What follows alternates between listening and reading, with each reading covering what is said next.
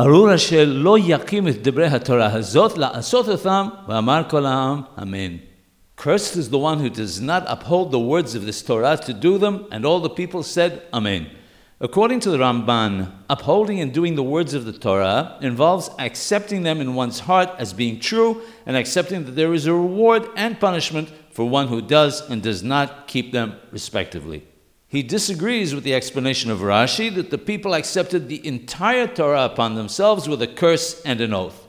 According to the Ramban, it's only when one denies any of the commandments or believes that one of them no longer applies that he's cursed.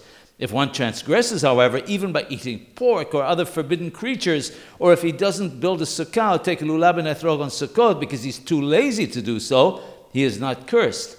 The reason is because the Torah does not say the one who does not perform the words of this Torah, but rather one who does not uphold and do the words of this Torah. This implies that it's directed at the rebels and deniers of the Torah.